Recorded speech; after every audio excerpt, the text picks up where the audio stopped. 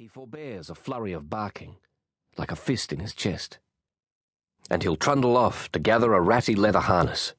He'll trundle back and deposit it carefully on the bed, near her open hand.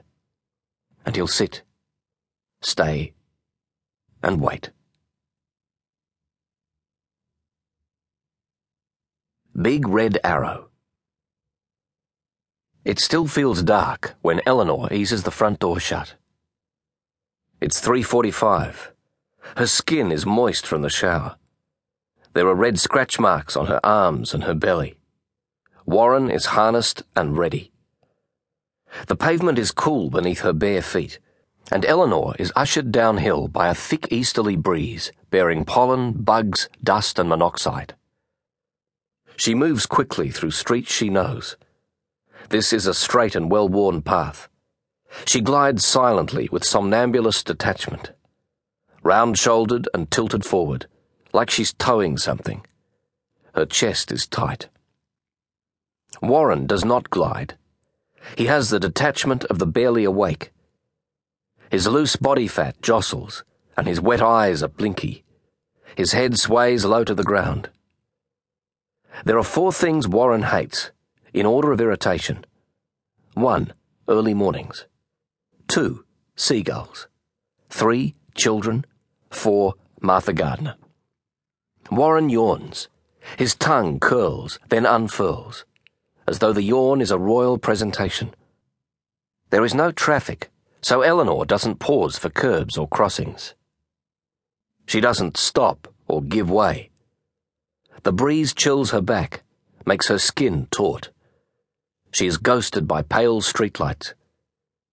Warren quells the urge to sniff roadkill. A car door slams distantly. Reticulation ups periscope and hisses. She charges beneath an overhanging jacaranda, whose discarded lilac nipples adhere to her calloused feet. Sticky. But she doesn't stop, because moving helps. And so does water. She's almost there, and she knows. Warren steers her past 2 hirsute men, unpacking crates of vegetables. They watch her slip by round a corner. Closer now. Past a sleeping cafe. Past the shadow of the hospital. Past the pungent fish waft from the markets. She turns, and her pace quickens. She smells baking Turkish bread. Warren lingers. On the dewy lawn of the Esplanade Reserve, they weave beneath Norfolk Island pines. She grips the harness tight because she can smell the salt now. Warren stumps along at her left. His hackles fan as seagulls wheel above and squawk discord. He harumphs with feeling. They whip through the railway labyrinth, dip between parked cars. They jaywalk Mews Road, giving birth to a taxi pulling out of a nightclub. It whispers past, its back door streaked with vomit. A weak, incipient sun haze spreads off the hills behind them. Warren stops for a flight of steps. "I know," she says. "Come on." And she's on to the thick boards of the harbour platform, impatient and breathing hard.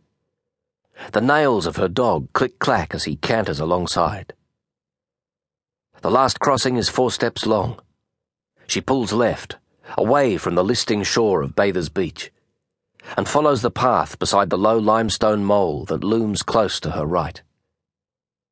Blunt rubble peppering the sand ruins the rhythm of her steps. She sniffs. A tiny nose stud gleams. The breeze gets sharper. She slows, then stops, makes her estimation and bends, clicks her fingers, points. "Okay, is it here, Warren? Look, where is it? Here?" She taps granite, and Warren's tail whips as he snuffles the clefts along the seawall. Meters away, he scratches at an open cavity.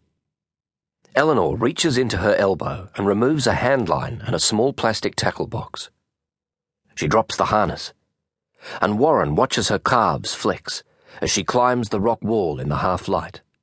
The tackle rattles. He sets off slowly after her. Eleanor quickly locates her